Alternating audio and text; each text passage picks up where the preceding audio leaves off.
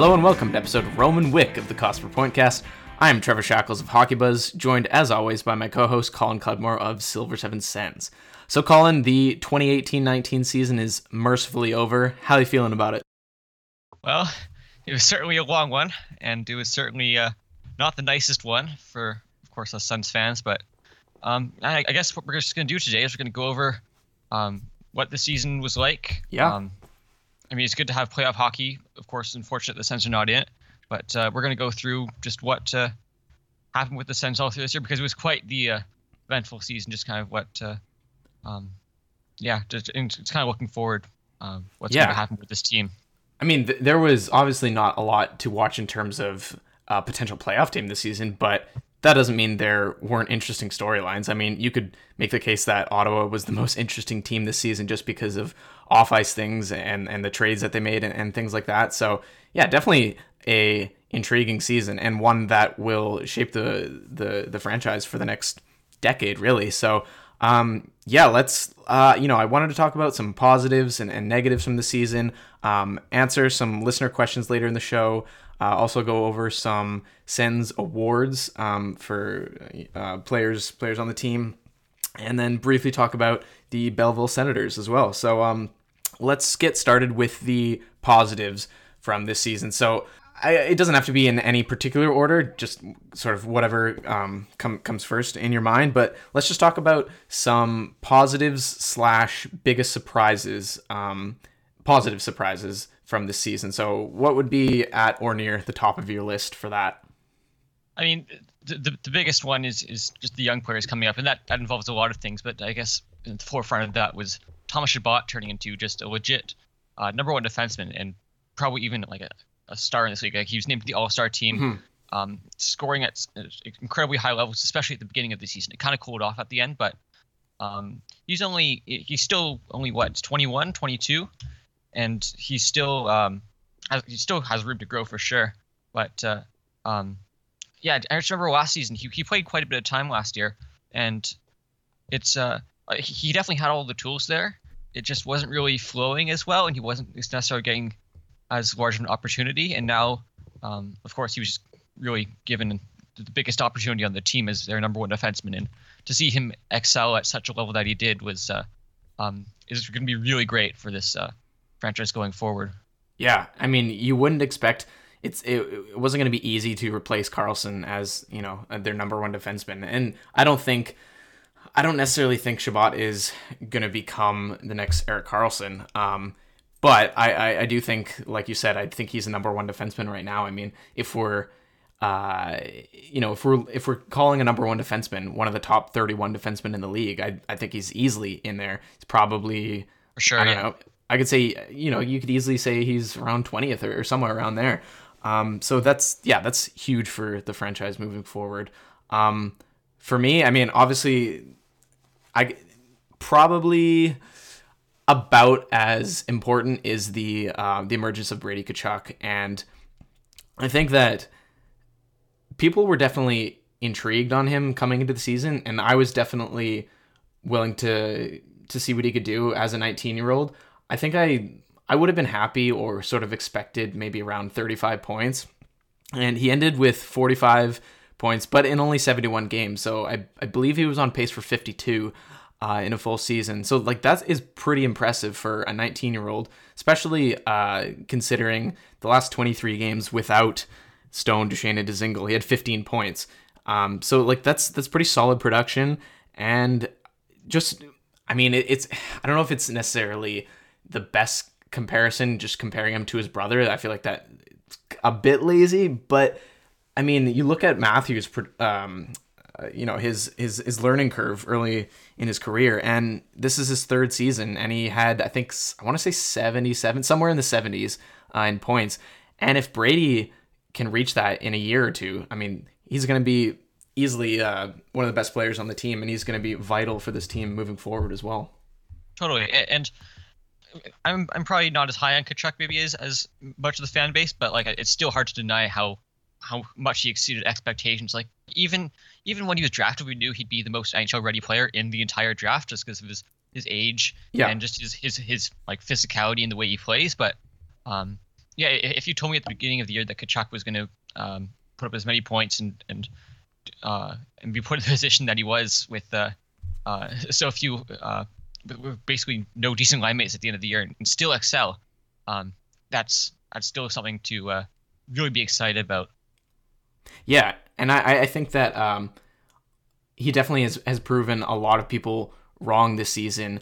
Myself included. I didn't think he was coming into the draft. I didn't think he was a bad player. I thought he was more of maybe a 10 to 15th overall pick kind of guy. But I wasn't totally sold on that upside.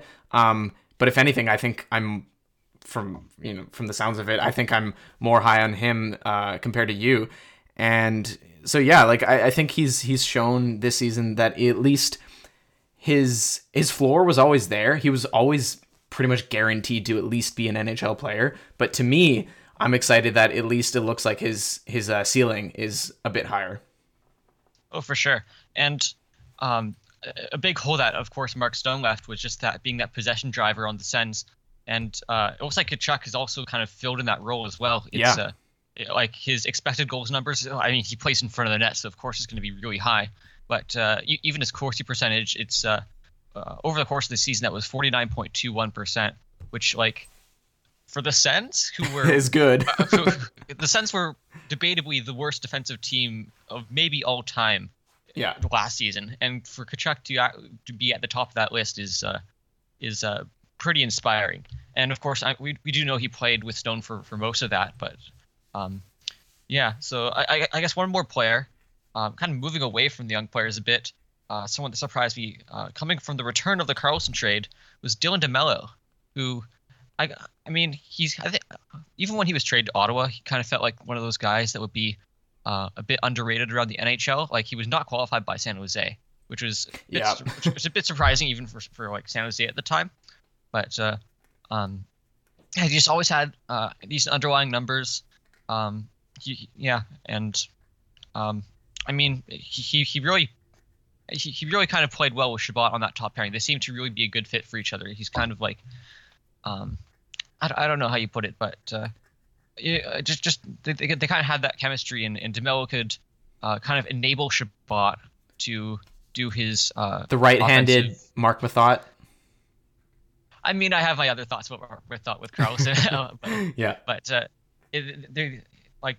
even DeMello, he wouldn't be afraid to jump into play every now and then and kind of stick around and field some passes. Yeah, he really impressed me. He was able to log big minutes, which he didn't do on San Jose, which is a good sign. So to me, he just seems like something that just a player that would be good to have in the fold moving forward. Yeah, and I think that moving forward, once Ottawa is back to being a competitive team and a team that wants to go deep in the playoffs, ideally I wouldn't want DeMello on the first pairing with Chabot necessarily. No. But it's still nice that I think he's easily a very competent second or third line defenseman. Like if he's on your third pairing, then like you're in really good shape. And Ottawa's definitely lacking in options on the right side, and like the only person in the organization right now who could maybe fill the role on the first pairing long term is Jacob Bernard-Docker.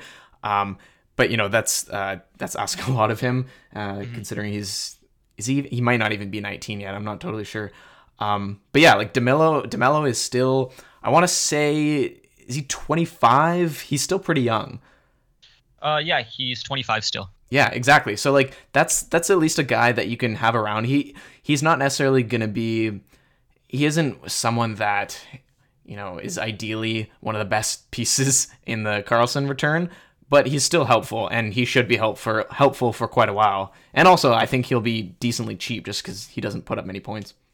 Yeah, for sure. And at the beginning of the season, it was kind of him, Ceci, and Chris Wyman that were on the right side, and that really kind of didn't seem good going into the season. So to have one of those three players at least have a good season was, I think, very beneficial.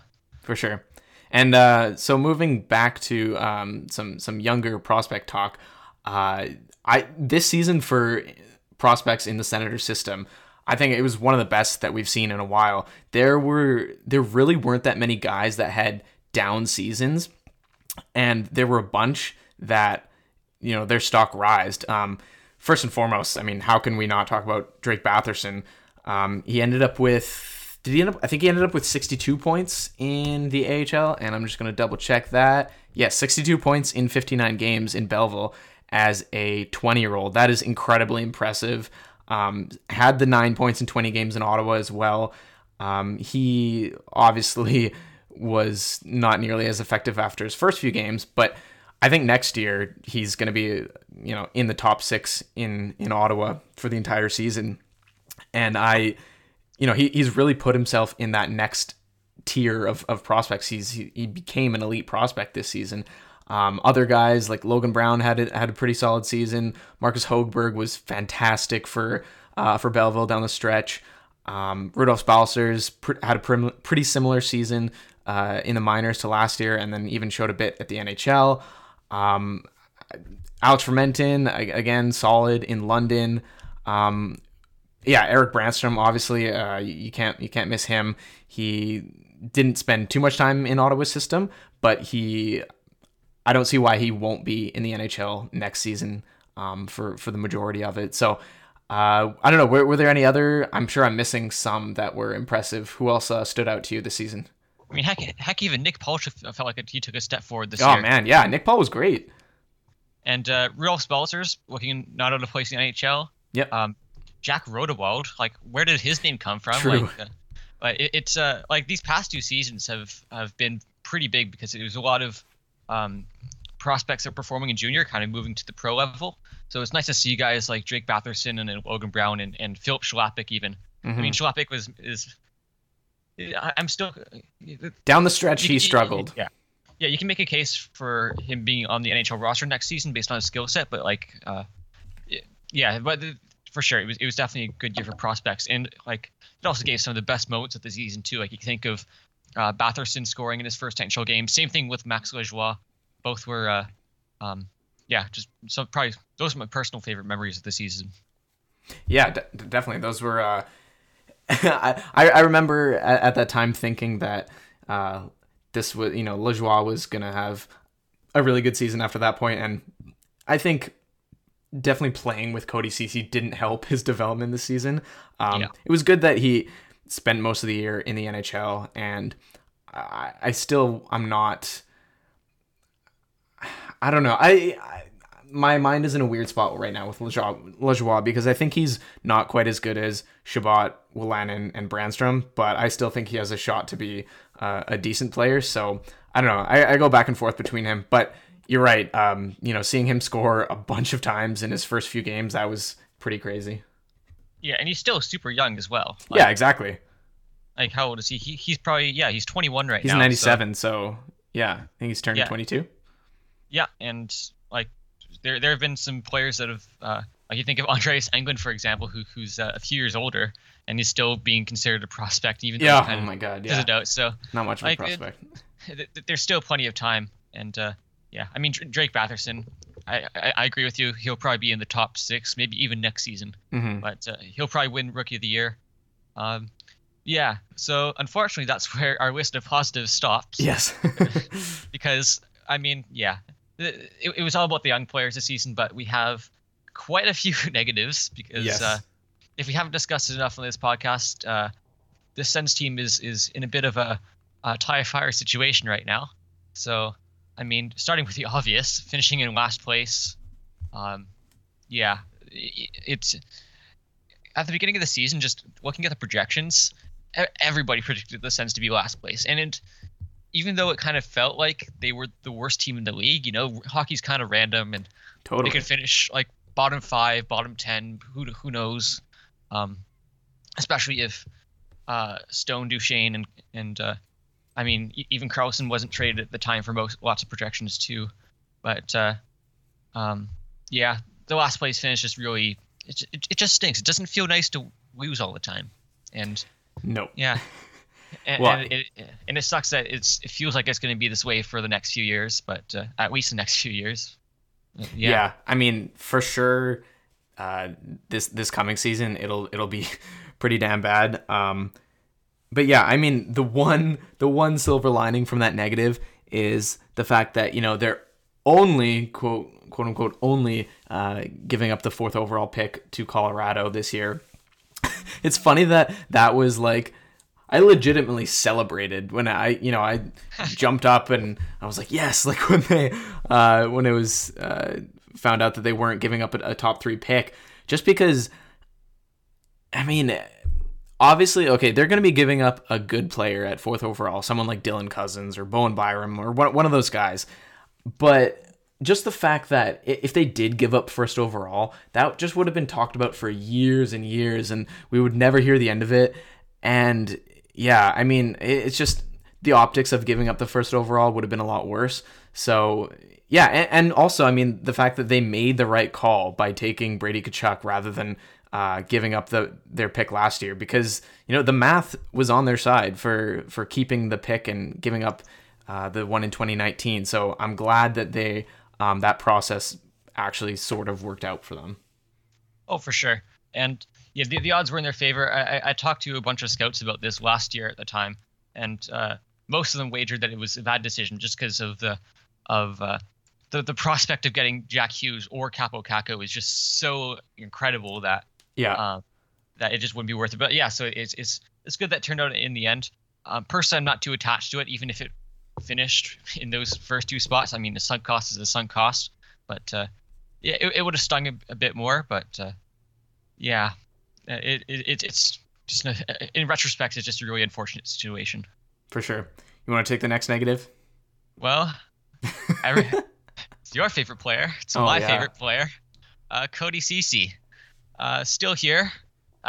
Honestly, that was also kind of one of the positives in a way, that right before the trade deadline, when he was healthy scratched, and that we kind of celebrated for a moment, except that brief moment. For a very brief moment, we were given some joy. But no, Cody Ceci is still here. He's an RFA again. Rumors are circulating that a long-term extension may be coming up pretty soon, 5x5. Evolving Wild, amazing follow on Twitter. Yes. Just posted their salary projections today. I think they predicted nice. Like did 5, they? Okay, cool. Like 5 years, and I think it was 4.2 or something like that million they were projecting Cease to get. So, if the Sens even overpay what the predicted assessments are giving Ceci, that's not going to be good. The silver lining, I guess, is that if they can't come to a contract extension with Ceci, like they haven't been able to with basically every player so far in the past year, then it looks like they'll be trying to trade him. So, I mean, but let's hope that this is the negotiation that goes the same way it did with like Carlson, Stone, Duchesne, and Dzingel.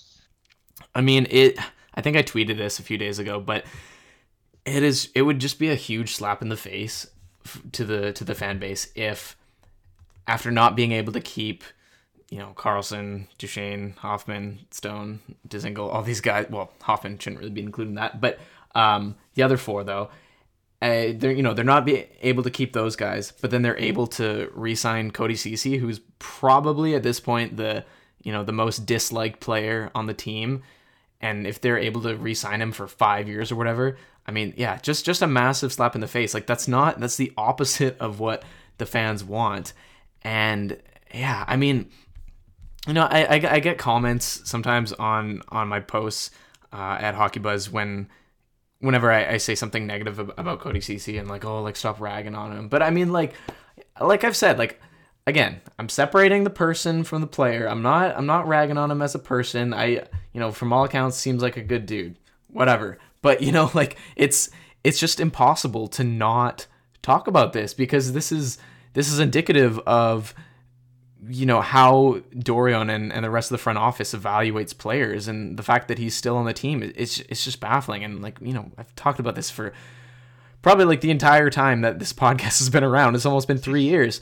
But yeah, it's crazy, and I'm not going to give the Senators the benefit of the doubt until he's actually off the team, because I wouldn't be surprised at all if he's re-signed for, you know, more than 3 years or something.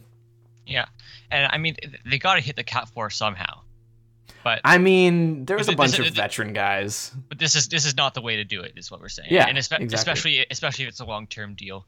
I guess moving past EC, because I think we talk about him A already lot. quite a bit here. But, one guy that we got in a trade return that just did not pan out in any way that we expected, Mikhail Bodker, received in the Mike Hoffman trade the questionable return, as the veteran. He just really didn't pan out like at all, like how we expected. Like I remember some projections at the beginning of the season kind of put him in a top 6 role, kind of like where Mike Hoffman was, because Bodker in the past has put up like 40+ point seasons. Yeah. So, but he just really didn't live up to that at all. And by the end of the season, he just was on the 4th line. He was a healthy scratch. It wasn't effective at all.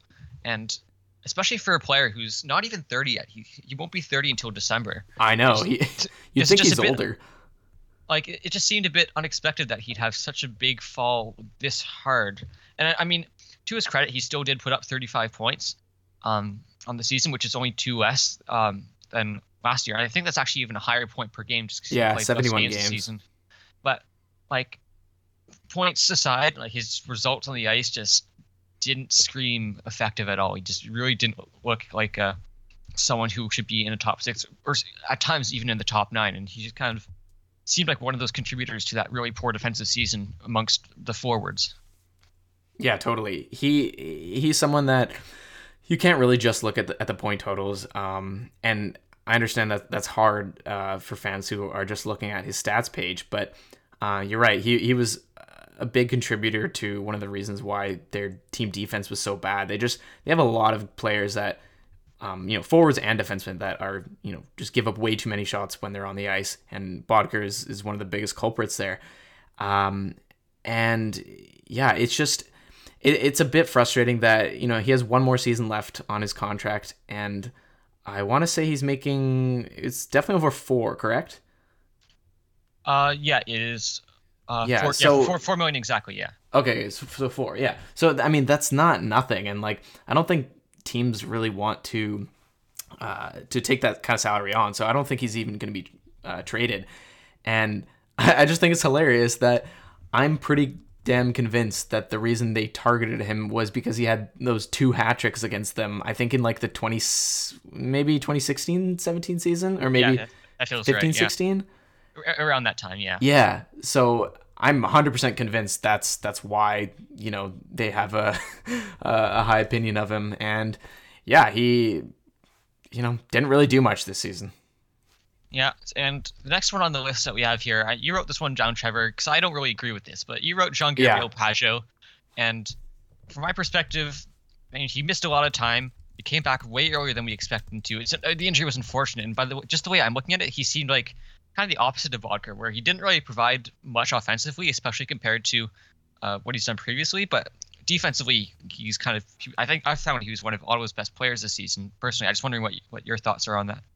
Yeah, I don't know. I mean, there weren't like too many players that were like massive disappointments, in the sense that, like, from what we expected at the beginning of the season to what the actual results were. You're right. He especially in comparison to the rest of the roster defensively, he's good there. He made the penalty kill better, and that's good. I was just a bit underwhelmed with the offense. 12 points in 39 games. I mean, that's what, like, I think 25 points in a full season. It's just a bit worrying to me that this is the 3rd season in a row that his point totals have dropped. And so he had 43 points in 15-16, and like, that's definitely his high point. I don't think he's gonna reach that again, but you at least want him to get maybe 30 to 35 or somewhere around there.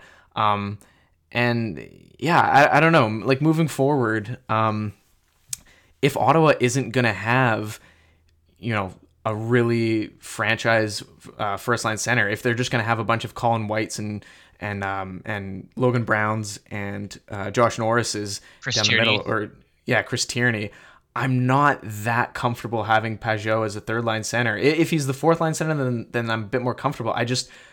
I'm gonna need a bit more offense from him if he is gonna be that 3rd line center. That's all.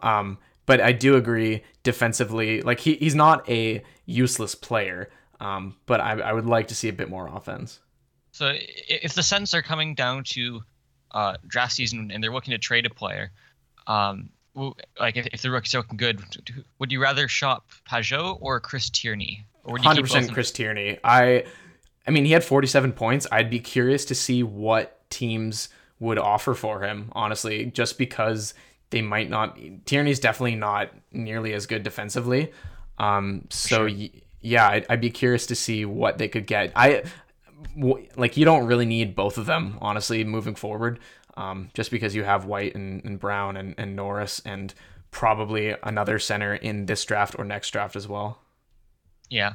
I think I agree with that. And Tierney and Bodker kind of, it was those two and Bobby Ryan on the line together for most of the first half of the season that were really, really being caved in defensively. Like crazy amounts. Like it was like they couldn't get the puck in the offensive zone or do anything with it. Yeah. So enough with that. But I think that the other player that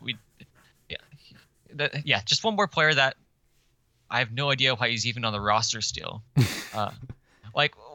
It's Ben Harpur is who we're talking about.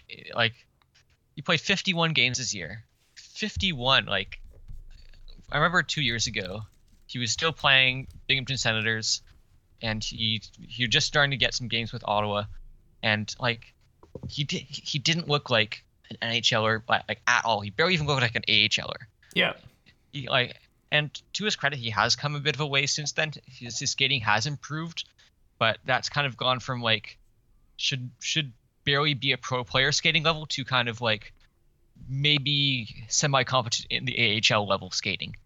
And it really shows like on the ice. He really stands out as someone who just like can barely do anything, it seems. So I don't know. He's has he hit 100 games yet? 103. 103 games in his NHL career. I mean, kudos 7 points. I mean, kudos to Ben Harpur for, I mean, being big, I guess. Yeah, and making money. Yeah. I mean, it's weird. I am not as opposed to having Borowiecki as like the seventh defenseman as I was in the past. Yes. But same. You absolutely cannot have Boro and Harpur on the roster. Okay, next year they're going to be bad, whatever. The year after that, though, there's no way they can have that because, I mean, Harper's a left-hand shot. I know he's played on the right side before, but on the left side, they have Chabot, Brandstrom, Lajoie, and Wolanin. Like, and then probably Boro, too. So, like, where do you have room for this guy? Yeah, I really don't know. But I guess if they're going to keep giving him one-way contracts, it's only one way to find out. So, yeah. Definitely another negative this season was another fired coach, and that is Guy Boucher. And, I mean, I'm assuming that you were pretty much done with him last season too, right? Yeah, I think so too. Yeah. But I mean, it was inevitable.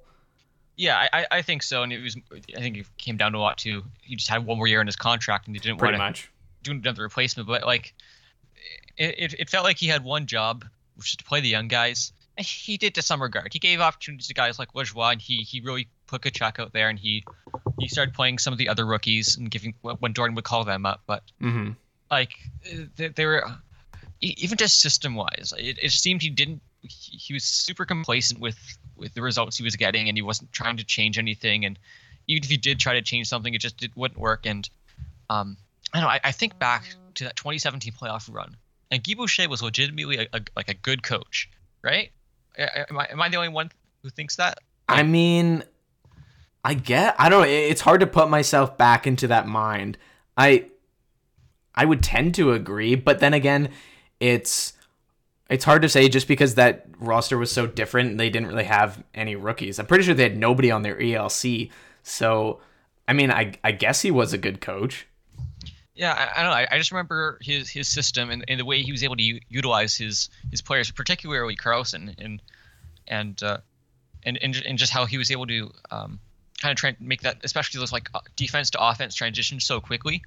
And we just didn't see any of that this year. And like he even still had some players who could do that kind of stuff, like especially with Thomas Chabot and with guys like Brady Tkachuk and Stone Duchesne at forward, he still had room to work with some things, and I don't know, he just didn't show like anything like that gave me any sort of confidence as him as someone who as someone who should even really be getting an interview with any other NHL teams.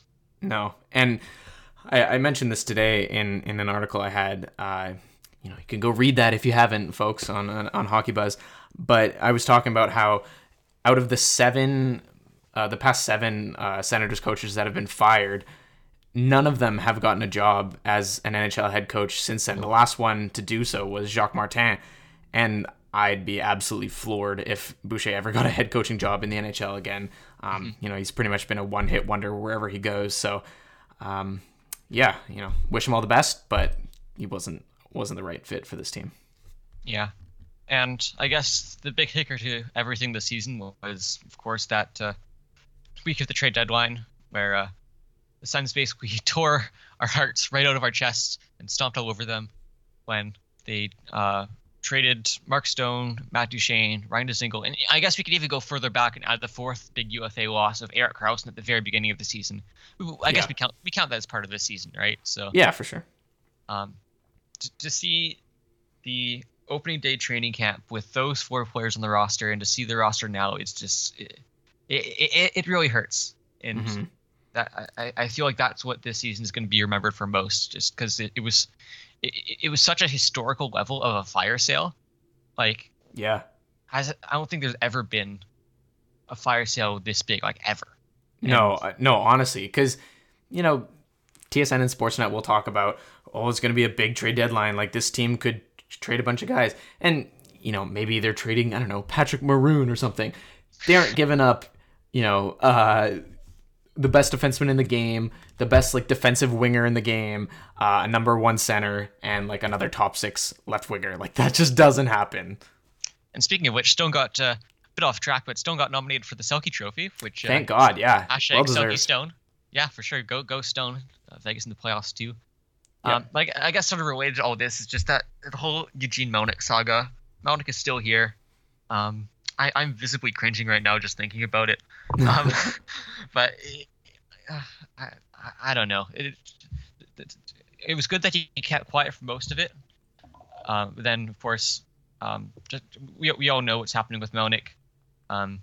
He's still here to stay, unfortunately. I don't know. It just felt like we were watching the off-ice issues way more than most teams have to. And, well, it's totally fine, and I actually kind of get some enjoyment out of that. It just... It doesn't feel like we're rooting for a sports team at this point. Yeah.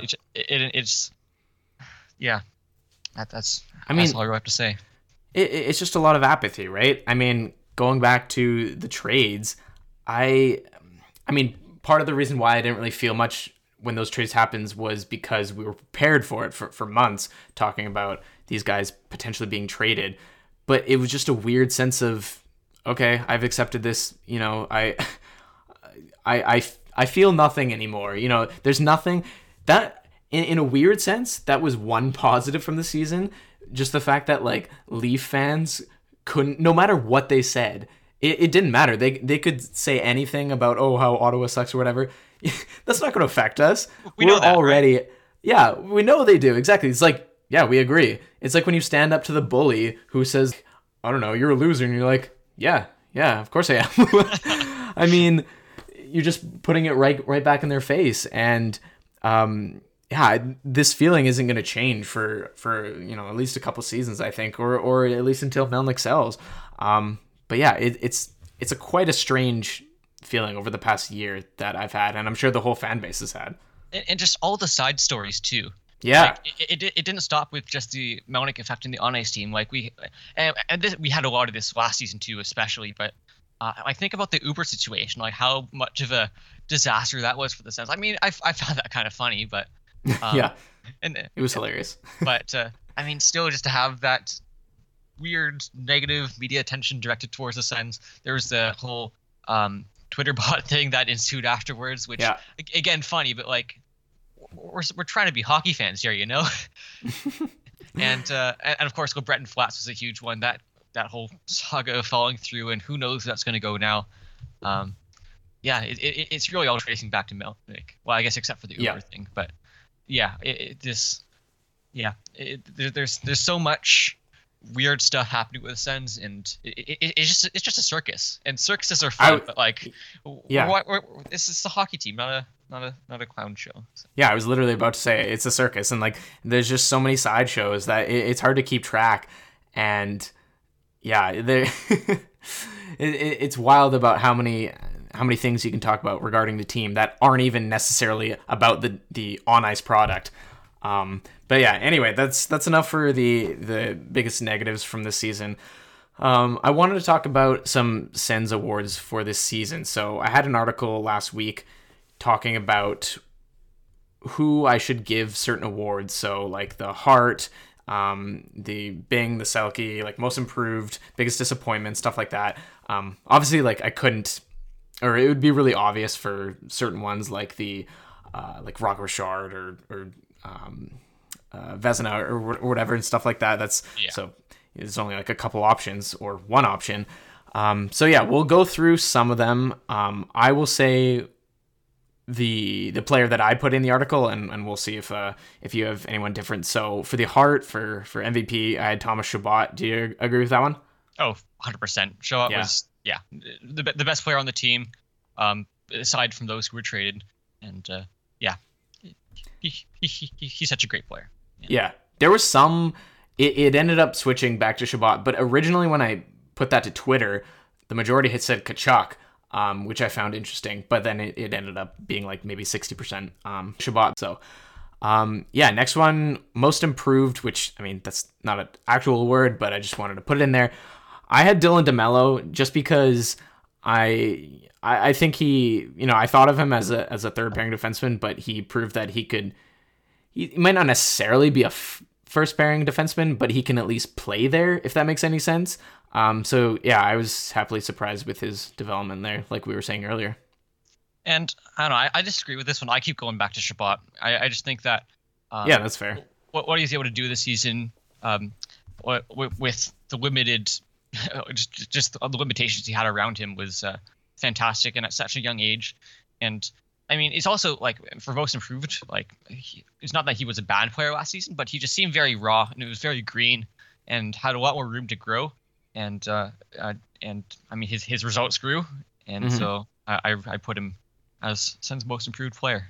Yeah, I mean, I probably could put him there too, but I also just felt more obliged to put a different name rather than Chabot in the post. For sure, so, yeah.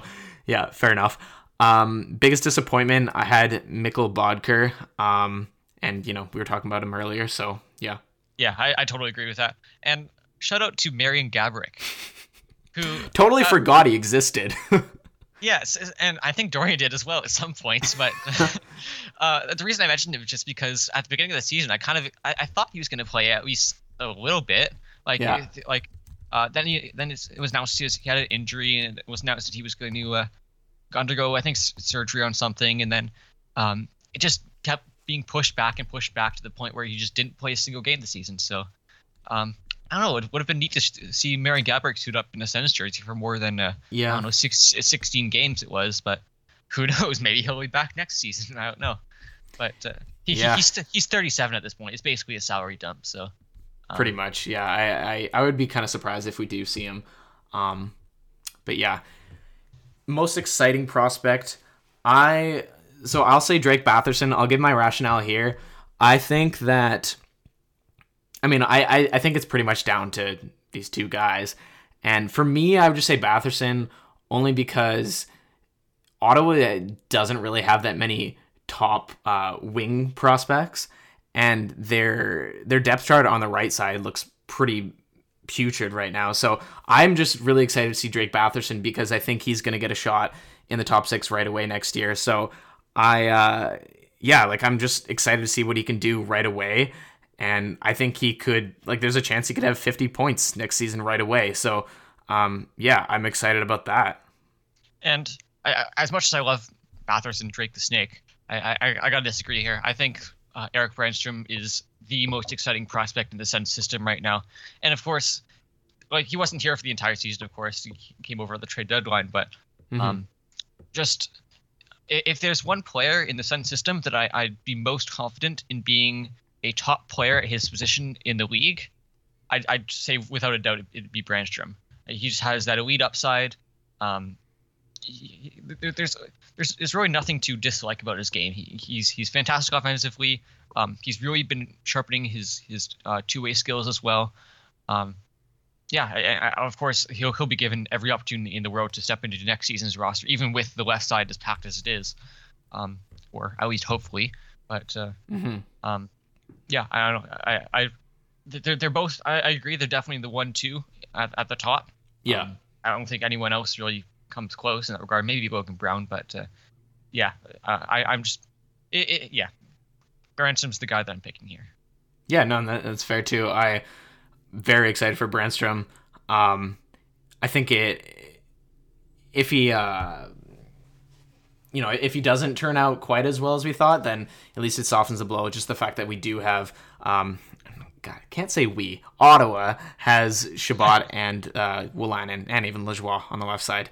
As for the Bing, Magnus Pajärvi had 6 penalty minutes this year. So, I mean, honestly, like, that's pretty much the only criteria I have. And no one else had fewer penalty minutes in as many games as he had. Yeah, I mean, easy agree there. Yeah. The Selke, I had Colin White on Micah Blake McCurdy's site. He had White as the only player with a positive defensive impact besides Stone. I don't think Duchesne or Dzingel did either.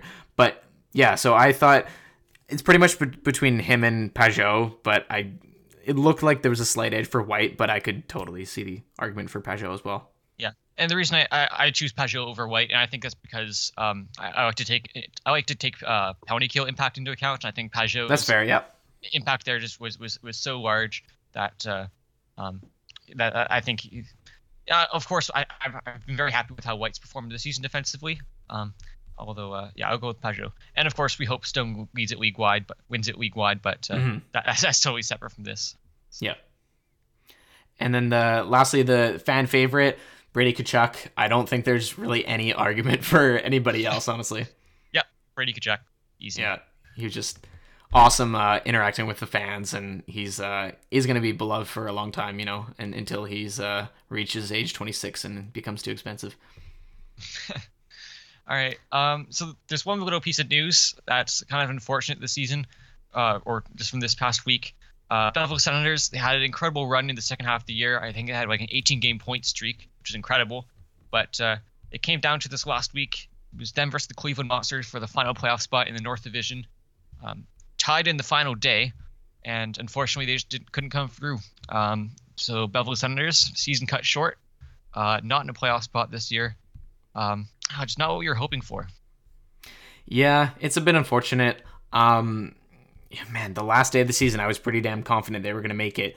But they really did not play well at all on the last game of the year. I was watching about half of it, and yeah, they just came up just short. But at the same time, it's still a good step for Belleville, and they might take a step back next year just because a lot of them are going to be graduating. But yeah, like they played an important game, so even if they didn't make the playoffs, you can't be too upset. Yeah, for sure. It was good to see so much growth in them this year, and from so many guys that we already talked about earlier. But yeah, I think you mentioned this, but Spencer Blake, writes for Silver to Seven Sens, also talks about this. Is like they've been playing meaningful games for like the past 6 weeks, basically. Yeah. Like they've been in the playoff hunt for for that long, just because at the beginning of the season they were like near last in the league. So it's good to see that the players really stepped it up, at least for that near the end of the season. Unfortunate that he couldn't make it, but it's good, some good experience for them. For sure. So the last segment of the show, we're just going to go over some listener questions. There were a decent amount of them, so we'll try to get through those quickly.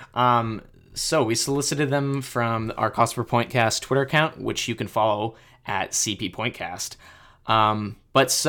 Let's we can alternate these ones here. So first is from friend of the show, Ross, at @sheer_Rossiness from Silver 7 Sens. From So he says, for Colin, what recording of a jazz standard has your favorite percussion solo intro? And then for me, he says, who or what is going to replace Paper Mark Stone in your life?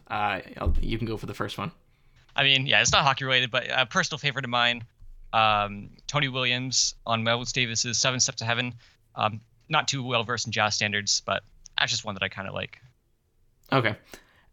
For me, for anyone who doesn't know, I have a stick figure Mark Stone thing that is made out of it was like a plastic spoon and like cardboard and stuff, and I just like printed out Sens jersey and like Mark Stone's head and stuff, so it's just like this like puppet type thing.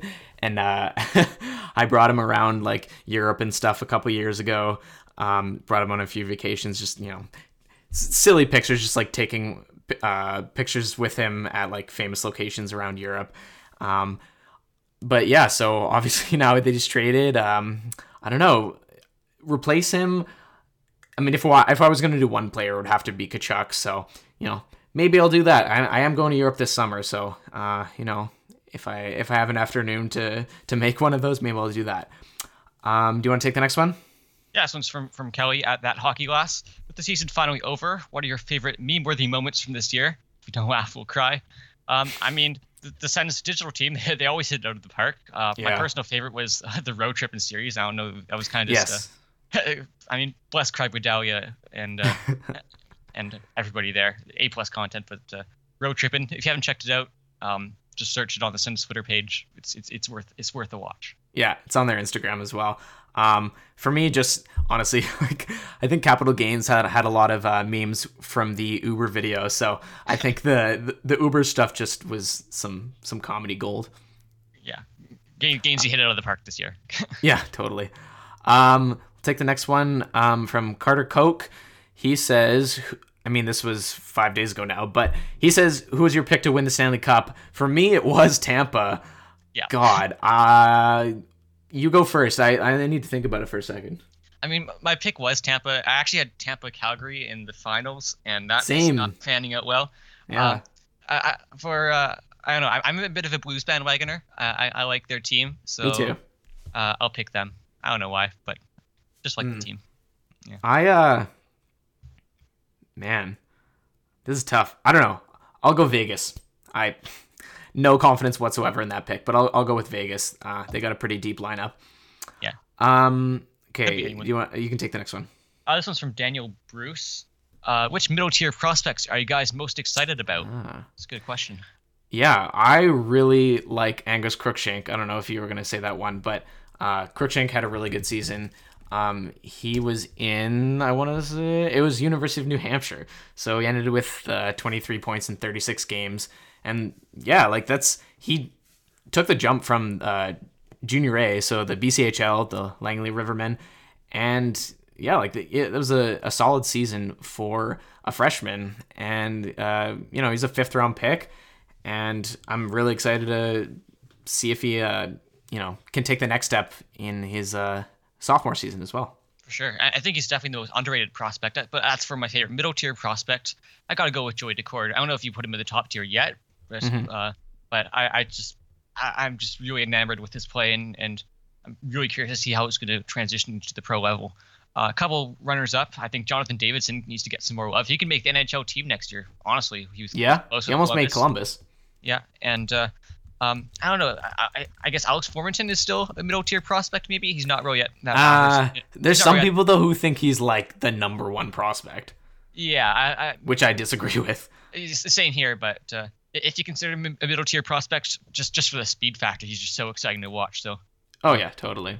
Yeah, it's good to have that a good group of middle tier prospects who hopefully one or two or more of them end up panning out. So. Yeah. So let's take another one here. So from at Ottawa Sen 65, he says, which coach would be the best fit for Ottawa next year? I'll let you go first with this one. I'm not actually too sure about names. I'll have to see who they come up in the interview process. Yeah. But I mean, just as for criteria, like it needs to be someone who will be like have lots of patience with the rookies. Totally. Maybe Troy Mann fits that. Although I I'm sure they'll take a look at candidates outside of the Sens organization. But I hope they take some looks at guys outside of the NHL, like in NCAA or junior, just so they give due diligence, and they just don't keep recycling the same guys, because we've already started to see that in some coaching hirings this year with guys like Alain Vigneault being hired. Like, good thing that Sens didn't jump on that, and that was thanks. I mean, good thing. I think it looks like he pretty much priced himself out of the Sens too, anyway. So, if I mean, that's a good thing if they're going outside the league, giving someone their first coaching gig. It's also not going to be the most expensive contract, and something that the Sens can probably stomach. So, well, I do wonder like how much Sheldon Keefe would cost, because I've been on that train for a long time. Yeah. There's a couple factors. I mean, I don't know if he's willing to even go to the Senators organization, even if he's being offered a head coaching position. He's been with the Marlies for a while now. So, yeah, I don't know. And I don't know how much he would cost. I mean, the fact that, he hasn't had an NHL position, so he can't be that much. But yeah, like someone like him, he's, been behind the bench with some really impressive Marlies teams. So, I'm sure the Leafs are paying him a lot just to keep him around, though. Probably. That's the only thing. So I don't know. I have no idea if he's even going to be an option or not. But he definitely intrigues me. All right, next question comes from Matthew. Who from this year's Belleville team will be in Ottawa next year? I mean, first, most obvious one is Drake Batherson, just because they don't really have anybody on the right side. I would be, I would assume that Brandstrom will be there as well from the beginning. He might spend some time in the AHL in Belleville. Sort of like what Chabot did. Yeah. So I think he'll spend the majority of next season in Ottawa. And then, I don't know, there's guys like Brown and Schlappick who, I don't know, it's hard to say. It really depends on what veteran free agents they sign this offseason, because it sounds like they're going to make one or two signings at least. Yeah. A couple other names to throw in there. Rudolph Spalsters played with the team down the stretch. Same thing with Christian Wolanin. I also wonder if Nick Paul will be given a full-time spot next year. He could be a candidate for that. And I guess the more long shots, are Philip Schlappick and Logan Brown, and I think that depends a lot more on where they bring back guys like Payarvi, Winberg, or Gibbons, but it's good that there's quite a few names that will that could be given some good shots next year. I mean, sorry, no, go ahead. Also, might depend on what the coach thinks, or if he's actually willing to play them. But we'll have to see. Yeah. So I mean, obviously Belleville probably won't be as good next year, but I mean that's fine if the Senators team is going to be a lot better too. Well, not a lot better, but a bit better. Next one comes in from Trevor Lackey.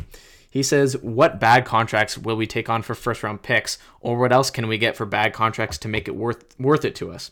Would love to squeeze Oilers for Evan Bouchard. Yeah, I don't feel like Bouchard's someone that the Oilers would be willing to give up. Maybe, no. Maybe Jesse Puljujarvi is another long shot, but I mean, who knows with Edmonton really? But I mean, Milan Lucic would be a good target if Edmonton is willing to give up like a first-round pick or another like top prospect for something. They're desperate. Another couple guys to look for, maybe Brent Seabrook on Chicago, David Backes on Boston. I think with these guys that they almost all of them have at least a limited no trade clause. Some of them have full no movement clauses, and like Ottawa's not really a destination that players want to go to right now, like at all. So, unless it's a guy like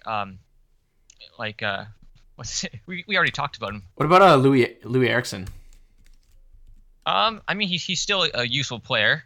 Of course, 29 points. Of course, he's overpaid, but I'm pretty sure he still also has a no movement clause. He has no trade clause, not a no movement clause. A limited no trade clause, 15 team no trade list, but it begins in 2020. Oh, okay. Yeah. So, but he still has a full no trade clause right now, though, which prevents him from all 30 teams. So, does it? Yeah. Okay, I see. So, unfortunately, that's kind of the case with lots of these big contracts. But I don't know. Hopefully Ottawa can compose something like that. I'm not. I would love for them to do that. Yeah, I mean, even if they got like a second or like a B level prospect, like I would love that. Mhm. And last question, coming from Scott Crossman. When the team gets reasonably good again, how are you going to reconcile the fact that our high-end talent will once again be augmented by lower and cheap character players in hopes of that they can get lucky in a playoff run again? Will the frustration take hold, or are you in? This is a bit of a dark question, but I don't know. What do you think? I mean, I don't know. I mean, this is pretty much asking like, are you going to be all in with if even though Melnyk is still the owner, and it's it'll be like a cautiously optimistic kind of situation where if they end up having a lot of good young players, that's a good thing no matter who the owner is. So and then you just got to hope that that Melnyk sells the team. But yeah, like I wouldn't be surprised at all if they do get those quote unquote character players. Yeah, Yeah, if I understand the bigger question right, I think it's asking like kind of what is our tipping point with this team? And yeah, I mean, truthfully, I don't know, and I say that truthfully. Like we've gone through, like Carlson's exactly. gone, Stone is gone. We've gone through some treacherous I don't think moments. there is a tipping point. The Leafs won tonight. We're living in the darkest timeline essentially. Exactly. So, Like like, I can't imagine it getting any worse. Although, now that I said that, it's going to get worse. But I think it's going to get 100 times worse. Yes. yeah, just like the Bonk Smolitz tweet. But yeah, like, I don't know. It's just, I can't see myself just completely giving up. It's Same. just, and if a fan wants to do that, by all means, I'm not going to blame them because it's been pretty dreadful. But at least for me, and I'm assuming for you too, there isn't really much of a tipping point just because I know that when they are good again, it's going to be so satisfying. Yeah, and I keep telling myself there's going to be a tipping point, and for me, I think a big part of that was during the Randy Lee allegations, just because they crossed me morally. Like, and that's a big like moral, like they really crossed a line there, and yeah, I don't know. I'm still podcasting about the Sun, still writing about the Sun, so I really don't know. Exactly. Like there's always that hope that the team will be good again, and Yeah, of course. it's always gonna be in the back of my mind, and it's I don't know, it's a blessing and a curse at the same time, and I guess it's what we signed up for as being sports fans in the first place. But Yeah. I mean, hey, Colin could easily have 3 first round draft picks next year, start of the rebuild. yeah, I mean, look, I'm not denying that the Sens are could be good again, and even under Eugene Melnyk, I feel like the Sens could make the playoffs under Eugene Melnyk again. And I hope hopefully that's not a controversial statement, just because like they've done it in the past, right? But um, Yeah. like they're never going to be able to find that long-term success and that sustainability of organization, and it's always going to be frustrating. So, I mean, we all yeah. There's really only the one answer to all of this going forward, which is for Melnyk to sell, but it's just a matter of how long that will happen, and hopefully that sets things around the right track. Yeah, totally agree. Okay, so to finish it off, let's just give me one short sentence to describe this season for Ottawa, and then we'll sign off. We're a team. And that'll do it. As I wrap it up, reminder that you can find the Cost Per Pointcast on iTunes, Spotify, SoundCloud, and Stitcher. And don't forget to rate and review the podcast on those platforms as well. You can also follow me on Twitter at ShackTS and read my articles at HockeyBuzz.com. And you can follow Colin on Twitter at CudmoreColin and read his articles at Silver7Sens. And we also have a Cost Per Pointcast Twitter account, which you can follow at CP Pointcast. If you have any suggestions for future episodes or questions you want answered, let us know. That's all for today. Adios.